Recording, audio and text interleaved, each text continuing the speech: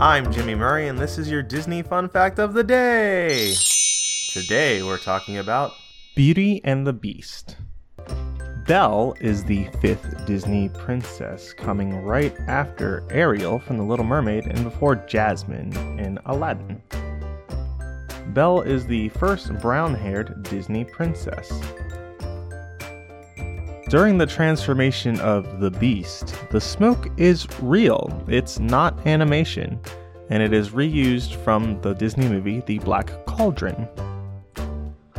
Up until recently, Beauty and the Beast was the only animated film that was nominated for the Academy Award for Best Picture. It has since been matched by the movie Up.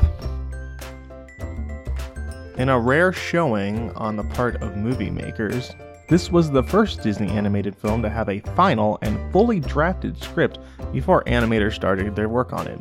Normally, in film production, you have about half a script and you go with that as things go on. This is pretty cool. In the song Beauty and the Beast that's in the movie Beauty and the Beast, every line has exactly 5 syllables. So, tale as old as time, true as it can be, barely even friends, then somebody bends unexpectedly.